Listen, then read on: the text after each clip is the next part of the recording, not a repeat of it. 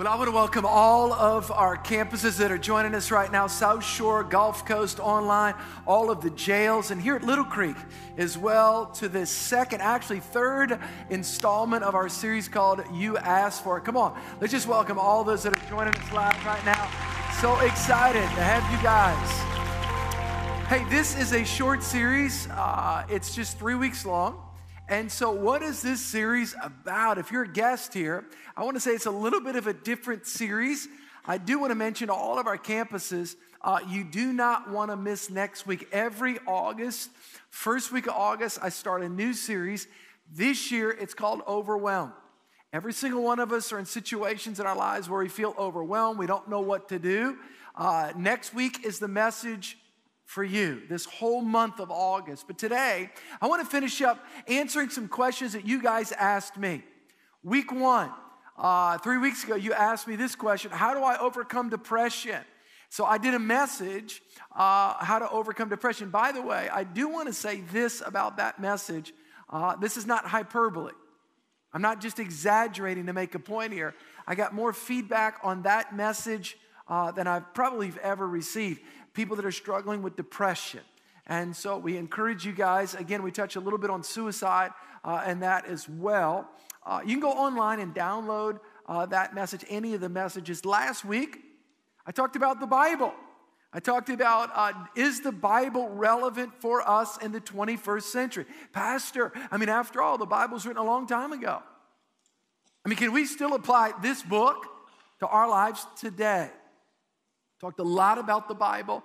Talked about why I believe not only it's reliable, but also it is relevant. All right, today, I'm going to do my best to answer a bunch of questions that you guys had about the end times. And you had a whole bunch about, when is Jesus coming back? And so I want to just say something to all of our guests that are here. This is a non-typical message in the sense, actually the last two. This is a thinking message. It's fairly educational, let me say it that way. It's a little bit different than the norm around here at Church King because I'm answering questions that you guys have asked me. This is not a message to fall asleep in. If somebody next to you falls asleep, you have permission to lovingly elbow them. Or an usher will do that for you. And now I'm just playing. But this is a message. We got to use our thoughts. We got to really think through this. A lot of information. I want to answer this question. What do I need to know about the end times? I want to say this kind of as an admission here. I did not do, church is 19 years old, Church of the King. I'm 49, it started at 30. We started the church, we were part of a team that started the church. I did not do, for the first 14 years, any teaching to my recollection on the end times. 5 years ago, I went for it. I taught through the book of Daniel. How many of y'all were part of the church 5 years ago when I taught the book of Daniel? It was on a weekend service. It wasn't like a Monday night class with 30 hungry souls. It was just right on the weekend, thousands of people, and I did my best. 6 weeks, taught through the book of Daniel, which had both the historical context, but also there was what's called prophetic dimension, end time dimensions to it. 3 years ago, for 7 weeks, I tackled the book that's probably given more, it's deep consternation for Bible preachers. The book of Revelation. How does this fit? What's symbolic? What's not? How many of y'all remember the book of Revelation when I taught through that? You guys remember that? Okay, by the way, I think last year we had 10,000 downloads on that series alone. And so I want to encourage you. It's 7 weeks long. If you're going to work, going back and forth, I dealt with as much as I could in 7 weeks on a weekend. So it's close to 7 hours, probably 6 hours of teaching on that. Last year I did 1 Thessalonians, which has themes on the end times as well. So why am I saying that? I'm boiling all of that down. I'm answering 4 primary questions that you guys asked. 4 primary questions that you guys asked, all right? So by doing that, I want to bring out my chart, my famous chart.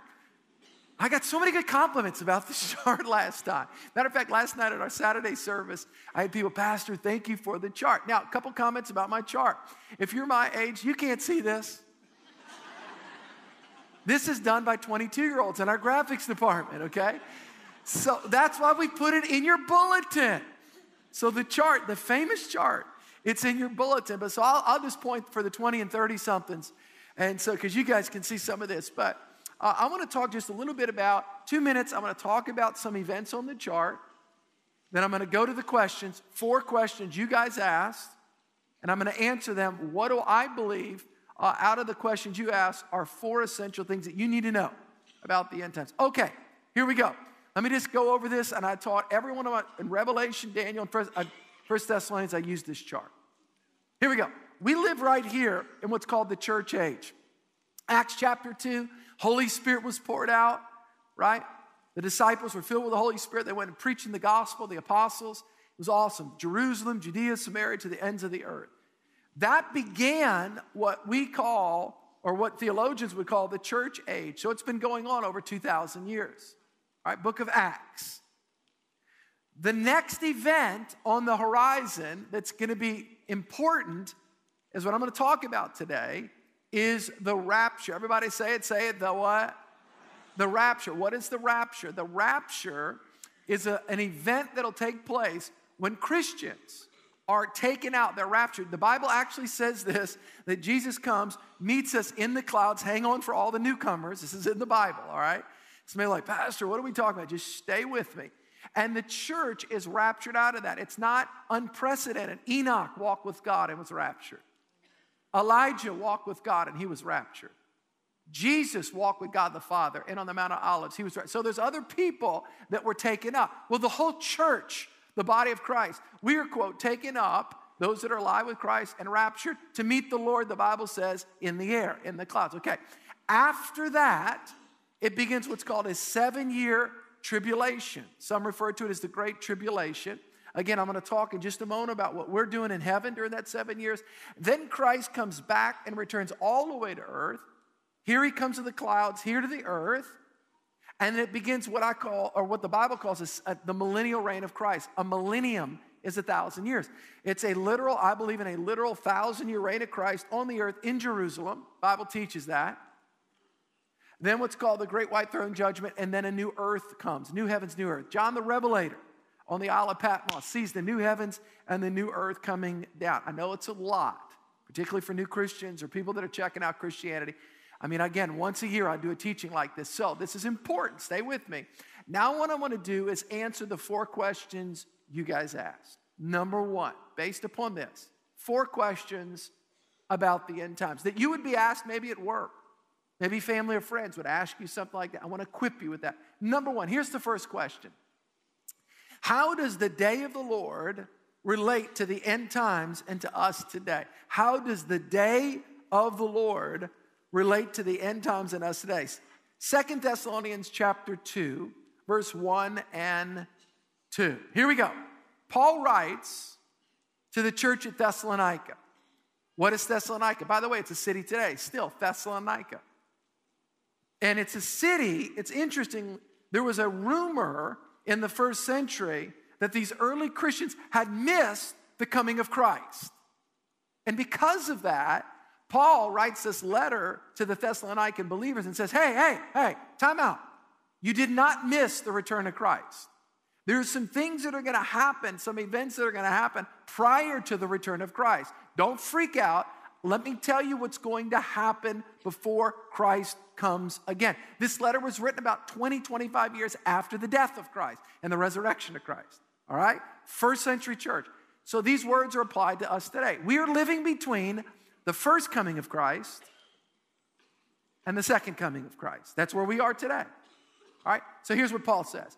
Now, brethren, concerning the coming of our Lord Jesus Christ, second coming, and our gathering together with him, rapture, we ask you, next verse, not to be soon shaken. Don't freak out, guys. You didn't miss it. Don't be troubled by spirit or word. If people are telling you you missed it, you didn't.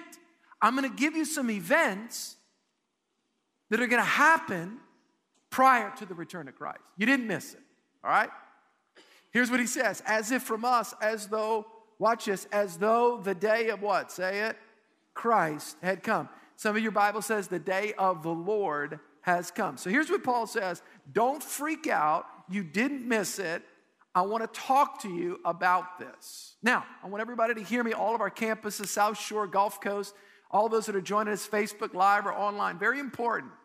I want to ask you questions to help you define what I believe this is talking about. A day. How many hours are in a day? How many say it? 24. So there's in one day, 24 hours. Okay, second question. Is there a daytime and a nighttime in a day? The answer is what? Yes. Do we call it a night or do we call it a day? We call it a day. So in a day, there's actually daytime, but in a day, there's also what? Say it. We don't call it a night. Hey man, in 3 nights it's going to happen. No, we say in 3 what? Say it. Days. So in a day, there is daytime, and in a day, there is nighttime. Let's go back to the chart just for a moment. We are currently living in what I would call, and what I believe the Bible teaches, the daytime of the day of the Lord. We are living right now in what's called the age of the church or the age of grace. In other words, people can get saved today. People can give their hearts to Christ and they can be forgiven of their sins. Isn't it powerful that regardless of whatever sin we've ever committed, the blood of Jesus is powerful enough to wash us, cleanse us, and give us a new beginning? How many are grateful for the blood of Christ? Isn't that powerful? Okay, that's the day in which we live right now. We live in the day of grace, where the gospel is freely preached, man. I remember 30 years ago, when I was a freshman at Tulane University, I'm in that Bible study, and somebody shared Christ, and I was born again. My heart was transformed. That's an awesome opportunity. So we have the responsibility, right now, you and I have the responsibility to tell people the door is open. Whosoever will, come. Christ saves, Christ redeems, Christ heals. Christ can restore your life, your broken dreams, your broken marriage. God can do that. We live right here in this daytime of the day of the Lord. However, in a day, there's also daytime and what? Say it. When is the nighttime dimension coming, Pastor? At the rapture. So when the rapture happens, we transition from the daytime of the day of the Lord into the nighttime dimension. This is when darkness covers the earth, and the earth enters into what the Bible teaches, the Great Tribulation. Okay, does that make sense? By the way, I remember when I gave my heart to Christ 30 years ago. Again, I was 19, right at 19 years old. I was a freshman in college, and a bunch of college kids, and we went to this church. And we were at this church, and I'll never forget seeing this movie. And the movie was called The Thief in the Night. How many of y'all remember The Thief in the Night? Anybody that was a Christian back then? You're dating yourself. Come on now, you're aging. Here it is, 30 years ago. And let me tell you the concept of The Thief in the Night. It was a movie about the rapture. Now, listen to me closely. I want to say a couple things that are important. I mean, you watch it, and you're like, you miss the rapture, and you're running around, and you're panicking, and everybody's there. I mean, it's scary. And I say this respectfully. I know we're in church. I'm not cursing. This word's in the Bible. That movie scares the hell, it's in the Bible, out of you. Are y'all with me? It's like, I'm going to miss it. Now, here's what I found out. Fear never brings anybody into the kingdom of God. It doesn't. Love draws, fear drives. You may get somebody to make just an initial emotional response, but fear doesn't keep anybody. It doesn't. Relationship does. So I don't ever, as a church, there is a coming judgment. Matter of fact, the Bible says in John 16:8, Holy Spirit comes to convince the world of righteousness, of sin, righteousness, and there's a judgment to come. Here's the point. The reason why it's important for us as the church to know there's a judgment to come is preaching judgment to the world doesn't motivate them to serve Christ. Preaching judgment to us motivates us to go lead others to Christ. We know that the end is coming, but the world doesn't get saved by hearing that message. We get motivated by hearing it. Are y'all with me? We get busy to pray for our neighbors and to pray for our loved ones. It's like, hey, there's not always the day. Today is the day of grace. It's the age of grace, the love of God, the Holy Spirit. But there's coming a day of darkness. That motivates not the world. That motivates the believer to get busy. Amen. All right? So first question, what is the day of the Lord? How does it relate to the end times? We are living in the daytime dimension of the day of the Lord, but the nighttime is coming. We need to get busy. Number two, second question. You guys ask a lot of questions about this every time. Every time I preach about or do some sort of a series where I give people an opportunity about the end times, they ask this question: what happens, Pastor, to believers at the rapture? What happens to believers at the rapture? I want to make a statement. Death does not have its final say in the life of a believer. Death, physical death, does not have its final say. I want you to go ahead and bring that chart up if you can. Again, I want to explain. So here's the deal about the rapture. I need everybody to hear me at all the campuses. Man, this is so important. Every Christian, if you believe the Bible, every Christian believes that Jesus is coming back a second time. That's important. Every single one of them. Jesus preached it. Paul preached it. Peter preached it. I mean, it's all through the Bible that Jesus is coming again. He's coming again. He came one time 2,000 years ago, and he's coming again. He's coming again. All right? So but some Christians, though, some Christians believe, and this is important, and some of you guys, if you were brought up in some denomination, some of you may believe that there's actually not a rapture, but that the church goes through the tribulation, and at the end, we finally make it, those that make it, and then Christ comes. I don't believe that. I believe what the Bible teaches about a rapture. I believe in what's called pre-trib. Everybody say pre-trib. And everybody say pre-wrath. I believe that the church is raptured out of the earth before the great tribulation and before the wrath of God is poured out. Now, I've had people say this before: Pastor, that's convenient. We live in the Western world where there's not a lot of persecution. But what if you live in Somalia? What if you live in some of those Middle Eastern countries? Here's what I would say. Don't confuse. There's a big difference between the judgment of God and the judgment of man. People that are being killed for Christ today are falling under the judgment of man, not the judgment of God.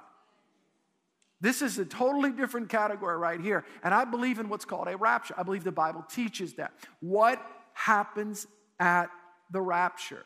1 Thessalonians chapter 4, verse 13 and 14. Here we go. But I do not want you to be ignorant. Paul's writing. Remember, they thought they'd missed it. 1 Thessalonians chapter 4. So I'm going back and forth between 1 and 2 Thessalonians. But I do not want you to be ignorant, brethren, concerning those who have fallen asleep, lest you sorrow as others who have no hope.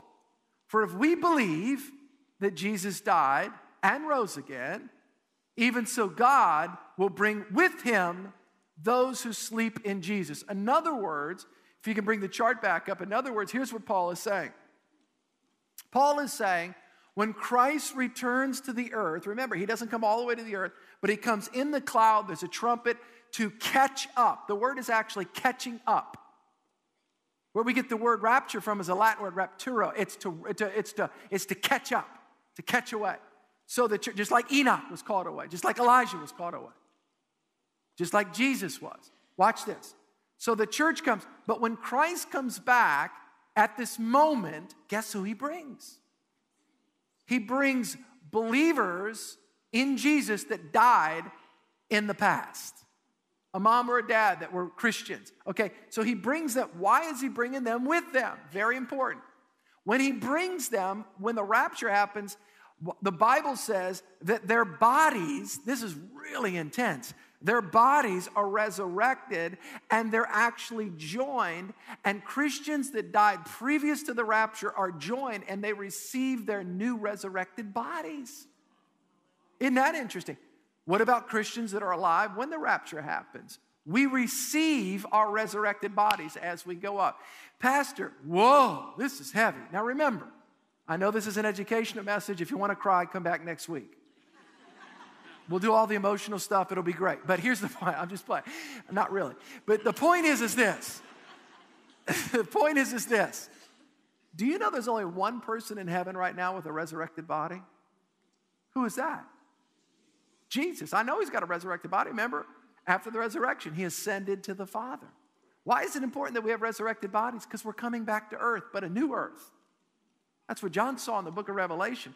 Wow, this is like cosmic. Well, it's in the Bible, all this stuff.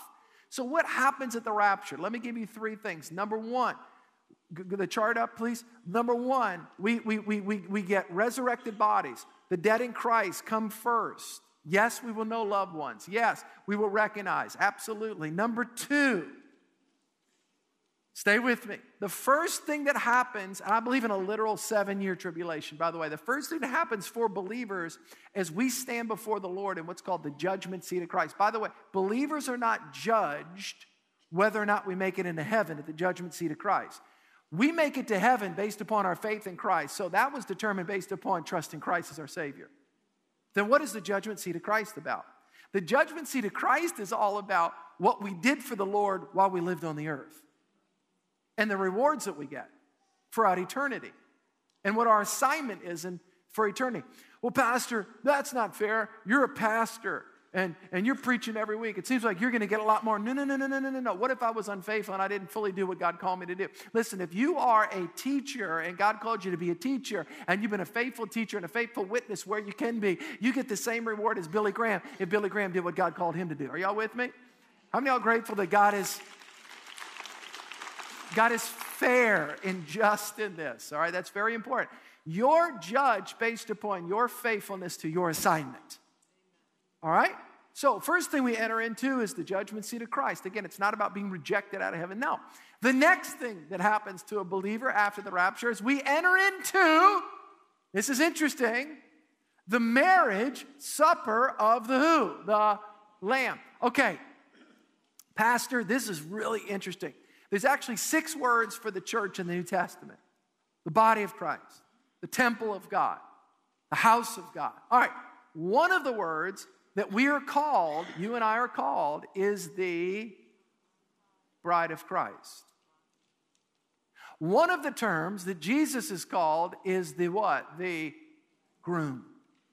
Sound familiar?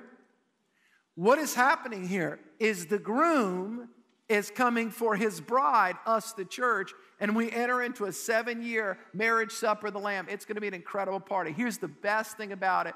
For all of the families that have daughters, we don't pay for the wedding. Come on, how many of y'all excited about it? Is that powerful? Can I get a witness in the house? Praise God. But anyway, so a lot of people have asked me questions about that. And so here's what's happening at the rapture. Let me do it again. We get resurrected bodies. Christ has not come all the way back to earth. He comes to the clouds. We hear a trumpet. We then go before the judgment seat of Christ. We get rewards. And then we enter into a 7-year marriage supper of the Lamb. There is a much different scene happening on the earth. Question 3. What happens, Pastor Steve, during the tribulation? Remember, I'm answering your questions. What happens during the tribulation? 2 Thessalonians chapter 2, verse 3 and 6. Here we go. Paul's writing, remember, they thought they missed it. But they didn't miss it. Because he said, there's some things that are going to happen. By the way, we're living in these things. You're going to see it in just a moment.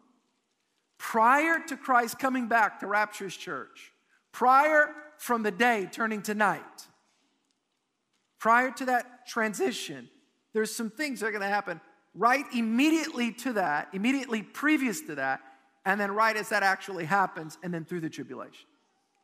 Here's what Paul says. Be watching for this, is what he says. 2 Thessalonians chapter 2, verse 3 and 6. Let no one deceive you by any means, for the day. What day? That day. The day of the Lord. What part of the day of the Lord? The nighttime. For that day will not come unless the falling away comes first. And the man of sin, number 1, the falling away comes first. Number 2, and the man of sin is revealed, the son of perdition, who opposes and exalts himself above all that is called God or that is worshiped, so that he actually sits as God in the temple of God. Whoa, this is heavy. Showing himself that he is God. This guy declares himself to be God. Verse 5. Do you not remember that when I was still with you, I told you these things, and now you know what is restraining. So something is restraining all of this from happening, that he may be revealed in his own time. So let's talk about, I want to talk about 3 things that Paul says are going to happen right immediately before the rapture and right after the rapture. These are all they've not happened yet. I believe we're actually entering into one. Here it is, number one. And by the way, let me just say this.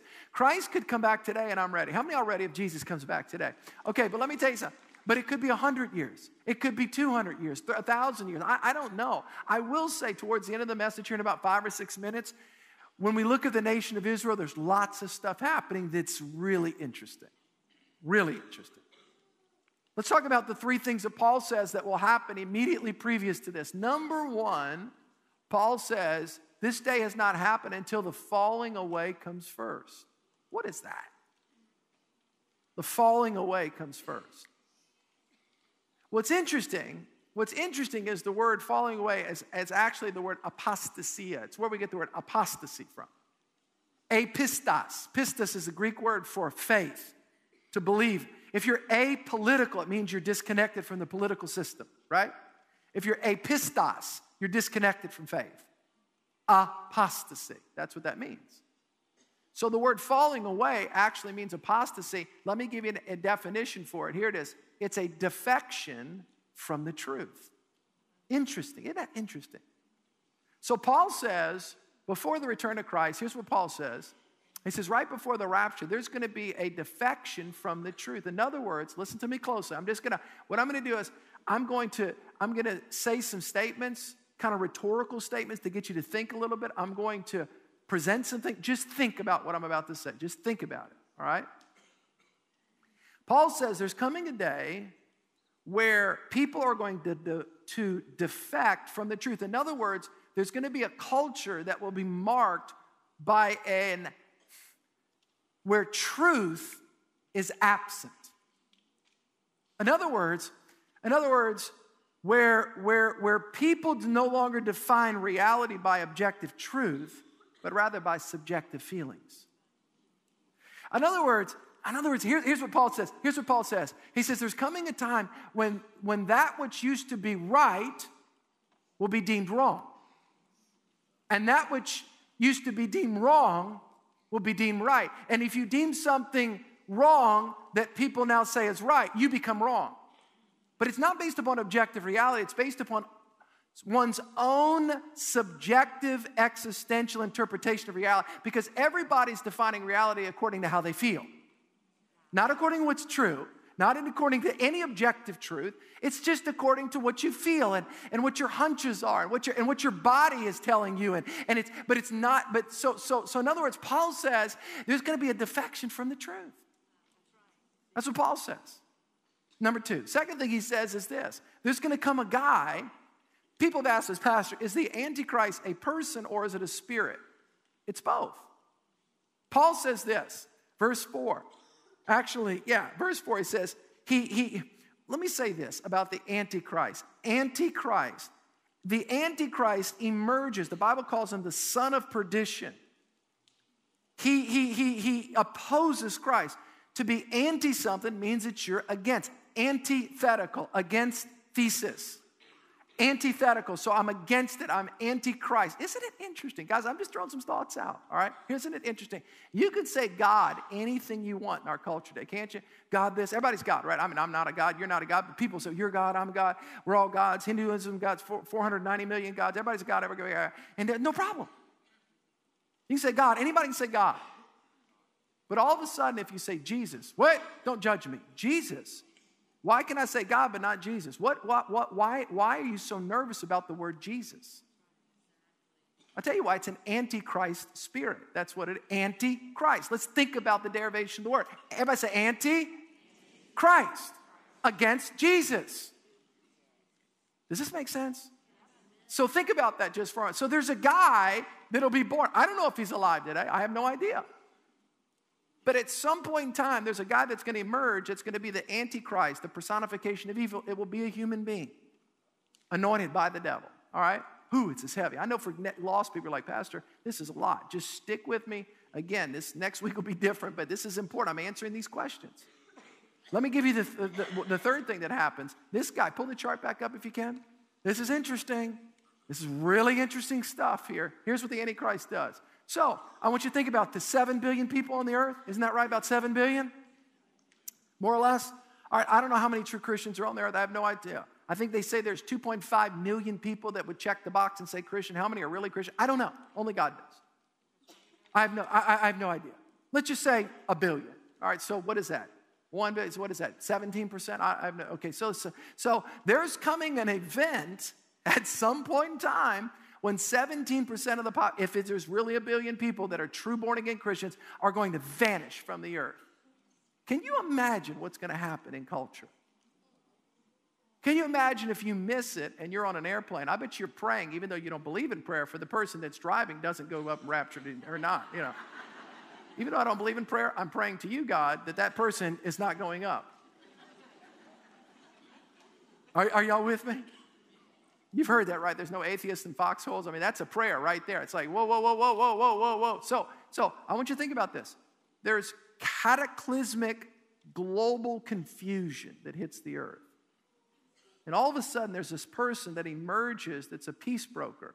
The Bible actually calls the Antichrist the man of peace at first. He's a diplomat. There's nothing wrong with having skills of diplomacy. There's nothing wrong. We have political leaders in our church do a good job. Nothing wrong with that. But this person is a barterer. He's a broker of peace because he comes to be able to bring, there's such confusion that hits the earth when this happens. So for the first 3.5 years, 42 months, 7 years is 84 months. 7 times 4, 84, right? 84 months, 7 years. 42 months, 3.5 years. All right? Watch this.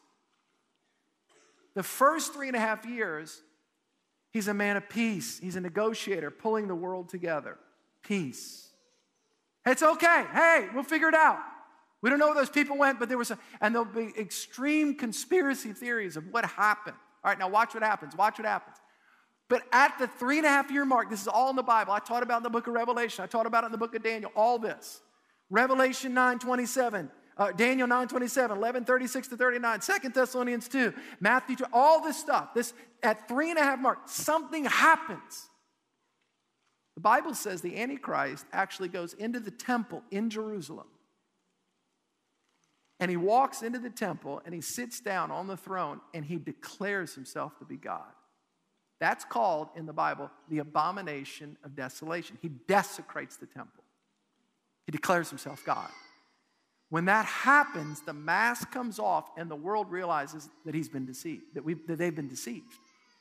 And it gets really rough for the next 3.5 years. Okay, why is that important? Let's talk about this just for a moment. So about Israel. People ask me questions about Israel all the time. I'm going to give you about 3 or 4 minutes of Israel. I'm done, almost done. Stay with me. How many temples have there been in Israel? Let me give you a quick 30-second class. Here it is. Stay with me. Number 1, 1000 BC, Solomon's temple, first temple in Jerusalem. Don't miss this. This is going to make sense. 500 years afterwards, Nebuchadnezzar, I'm giving you some rough dates, destroys the temple. People come in, Babylonian Empire, Persian, all that stuff. Let's bring the Jewish people away, all right? 70 years afterwards, Jewish people come back, a little bit around 500 BC. They build the second temple. Zerubbabel, Nehemiah builds the walls. They've got a second temple. Here's the second temple. 500 years, Jewish people have a temple again. The time of Christ, Herod the Great. He helps actually the Jewish people. He was a half-Jew. He helps them build the temple. Here it is. Now they've got this great temple. Jesus comes on the scene, this great temple. 70 years the Jewish people have the temple. 70 AD, the Romans come in. Doom, destroy the temple in Jerusalem. So now we're in a phase where there's not been a third temple built. Do you know you can go online and Google the third temple in Jerusalem, and they have actual plans of what they're planning to build for the third temple? Go online. You can Google it. Not while I'm preaching. God will show me.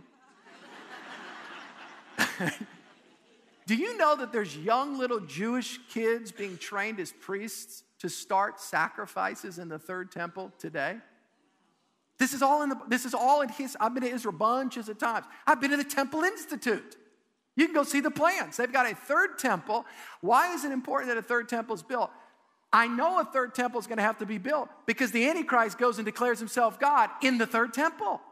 Hey, by the way, how is that going to happen? Pastor, you ever been to Jerusalem? I've been there a bunch. And there's like this gold dome thing. Is that Jews, Christians? Who owns that? It's Muslims. That's the Dome of the Rock. But then they've got Jews that are praying outside. How are the Jews and the Muslims, and how's this all going to work? How is the third temple going to be there? Antichrist is going to cut the deal. He's a broker of deals and peace, and he's going to bring peace. And so it's going to be like, so what he's going to do is he's going to cut a deal with them, and there's going to be an agreement where they're allowed the Jewish people to build this third temple. I know that's got to happen because this has to happen right here. Now, why is this important?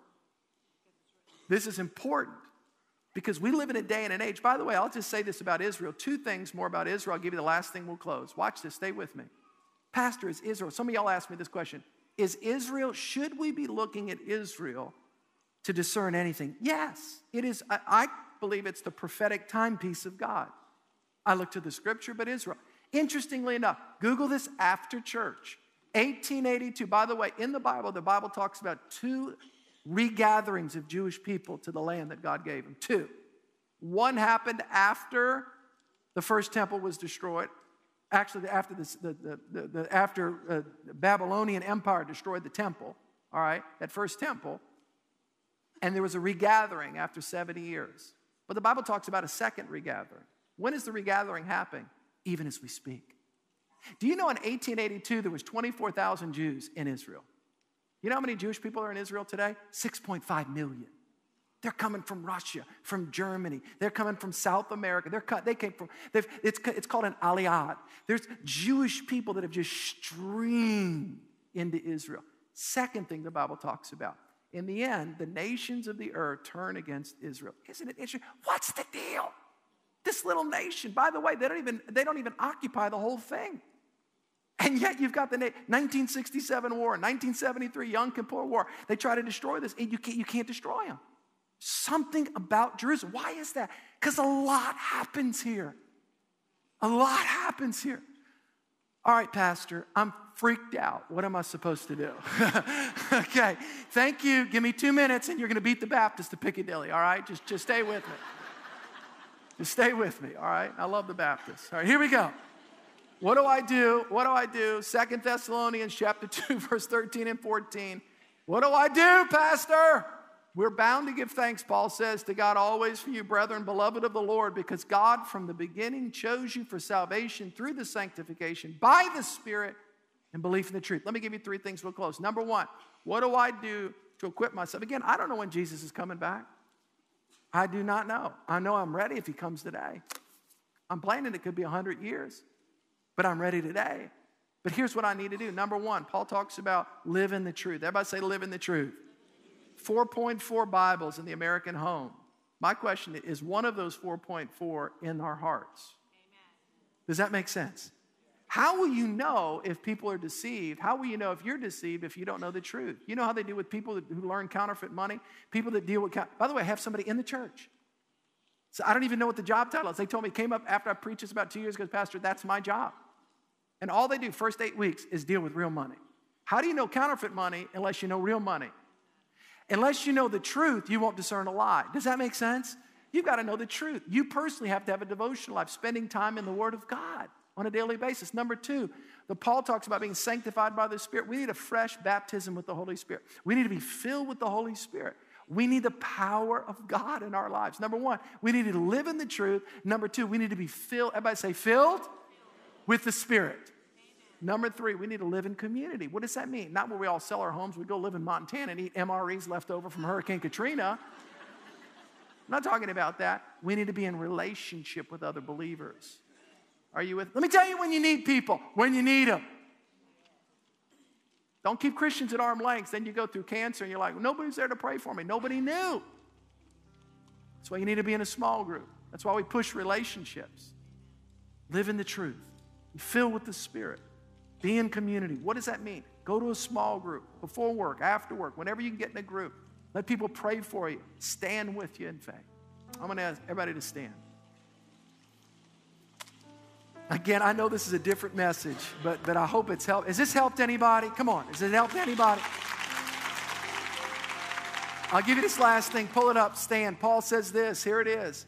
Therefore, brethren, stand fast. Everybody say stand fast. So what do? I'm standing in the Word. I'm asking God to fill me with the Spirit. I'm in relationship with other brothers in the Lord. Pray for me. Let's just pray right now. Holy Spirit, we thank you for what you're doing in our hearts. Lord, you love us. God, you care about us, regardless of what happens in the culture, regardless of what happens in the economy, regardless of what happens in geopolitical things around the world. We're going to be strong in God. We're filled with faith. We're not filled with fear. We're filled with the Spirit, the power of Almighty God. If you do not know Christ, if you're not sure about your relationship with Jesus, our altar is going to be open for anybody that needs the Lord. Maybe you need prayer about something, whatever it is, we're here for you. Let me just pray a blessing over you. Father, I pray the blessing of God over your people. I thank you for the grace of God over their lives. Lord, give us a fresh passion for your word and to be filled with your Spirit. And Lord, we don't preach judgment, we preach grace. But we know a judgment's coming. Lord, we want to be busy about seeing our loved ones saved. Busy about seeing our coworkers saved. Busy about seeing all the people that we know saved, because it's a day of grace. Lord, we love you. We honor you. I bless your people as they go forth this day in the wonderful name of Jesus. And everybody said, come on, can we give the Lord a hand clap? Can we bless him? We love you guys. God bless you. I'll see you next week.